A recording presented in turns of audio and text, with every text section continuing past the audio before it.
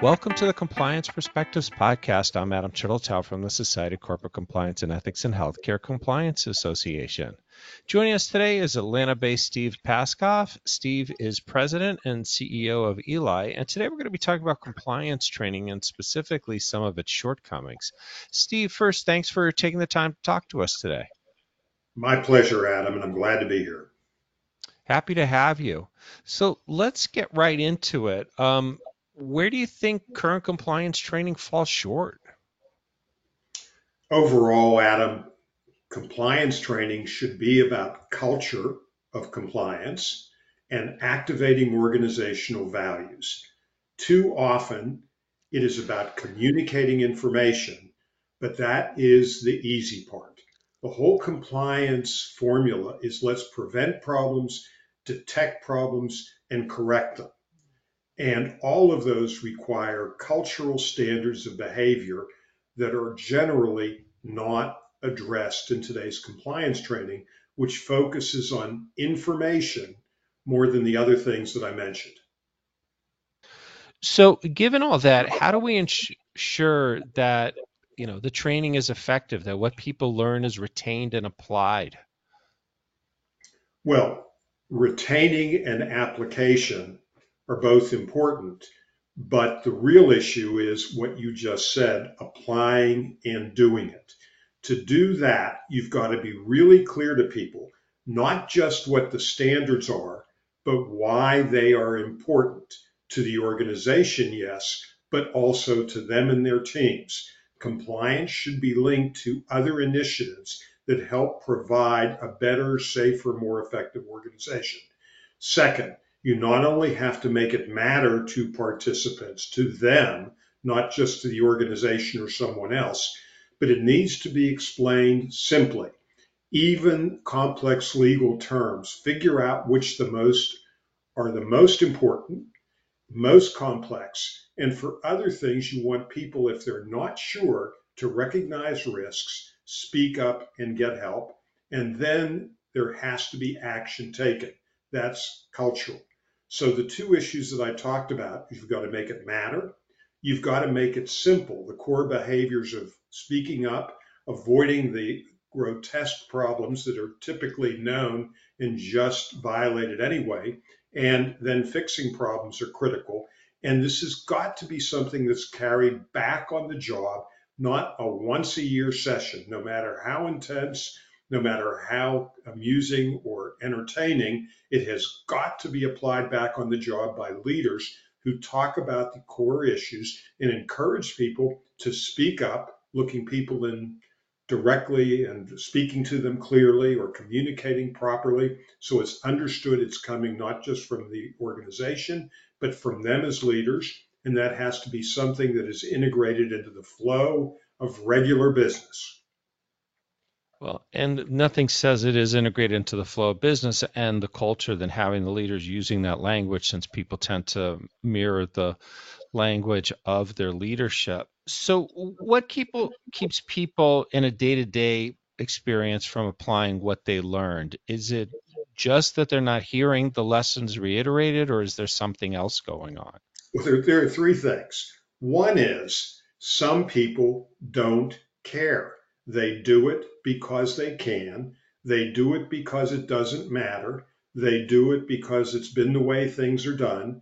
And the fact that you tell them not to do it to them doesn't matter. So to prevent that type of behavior surely has got to be addressed. But the other two elements are what are culturally just as important as the first one, which is detect.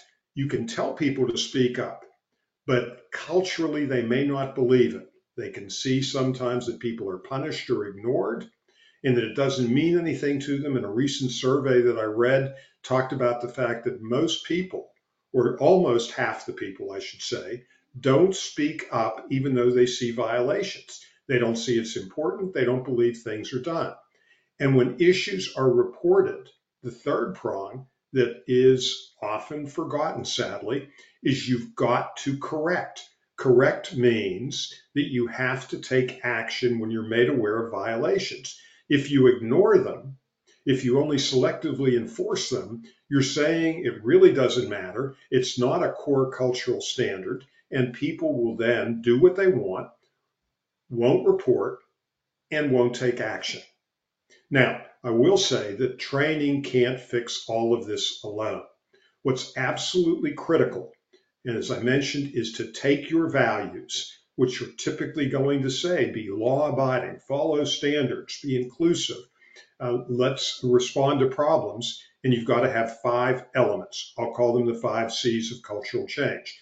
Number one, leaders must be committed at all levels, and they're the ones who drive it initially.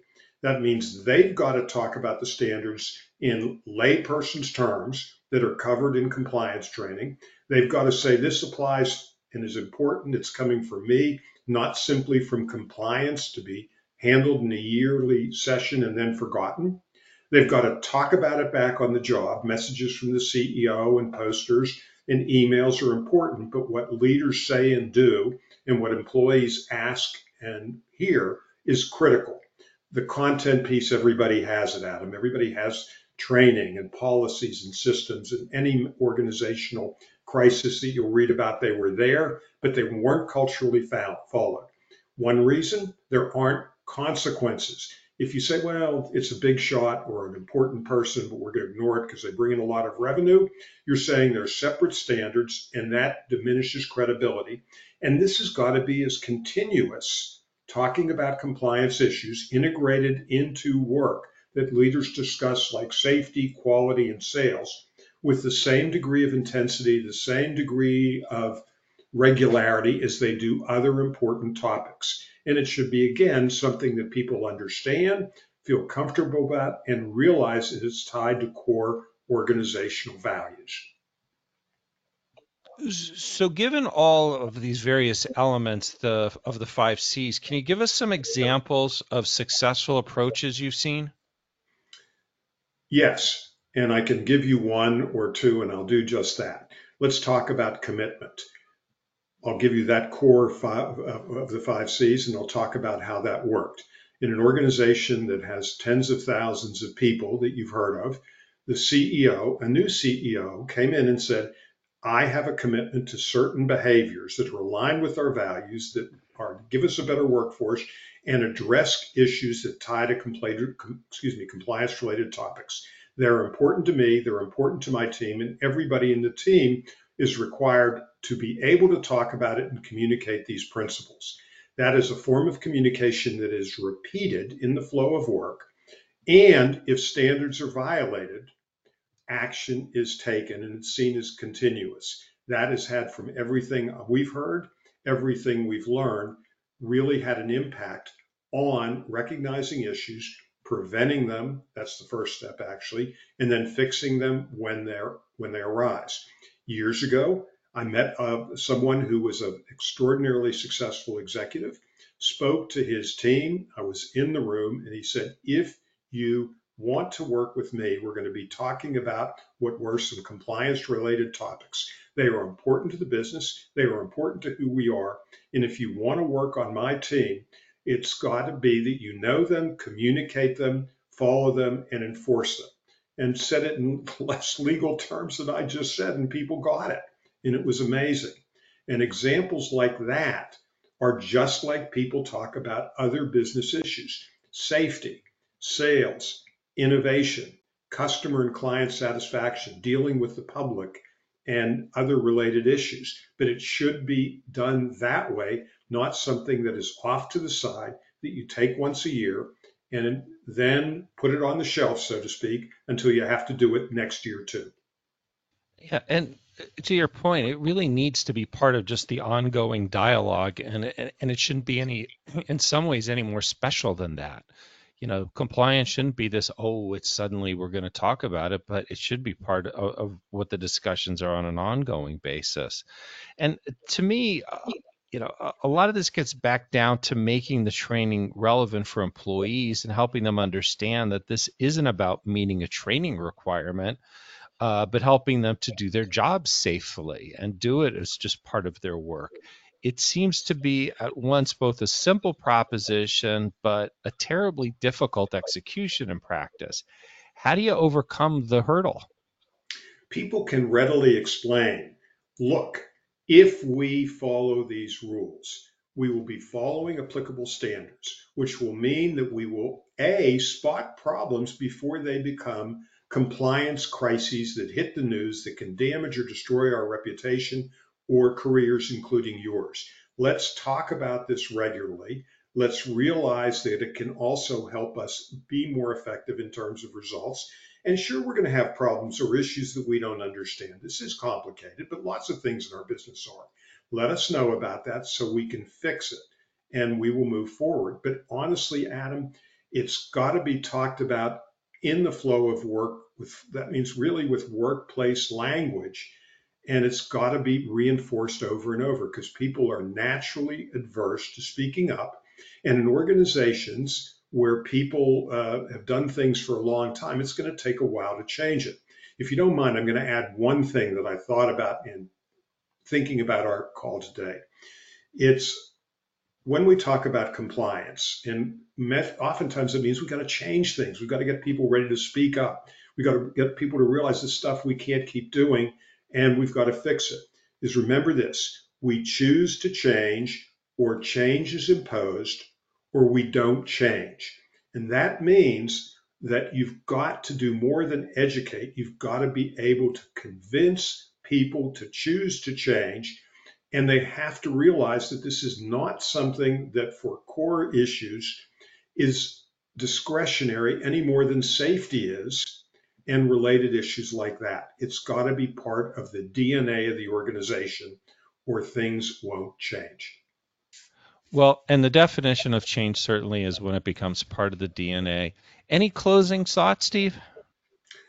Just two, Adam. One, it's not information alone that drives cultural change.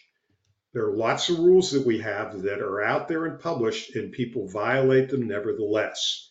It is activating your organizational values, using those 5 C's, and to make it matter, make it simple, make it stick, and repeating it continuously that changes culture and builds a culture where compliance is integral, core, and effective.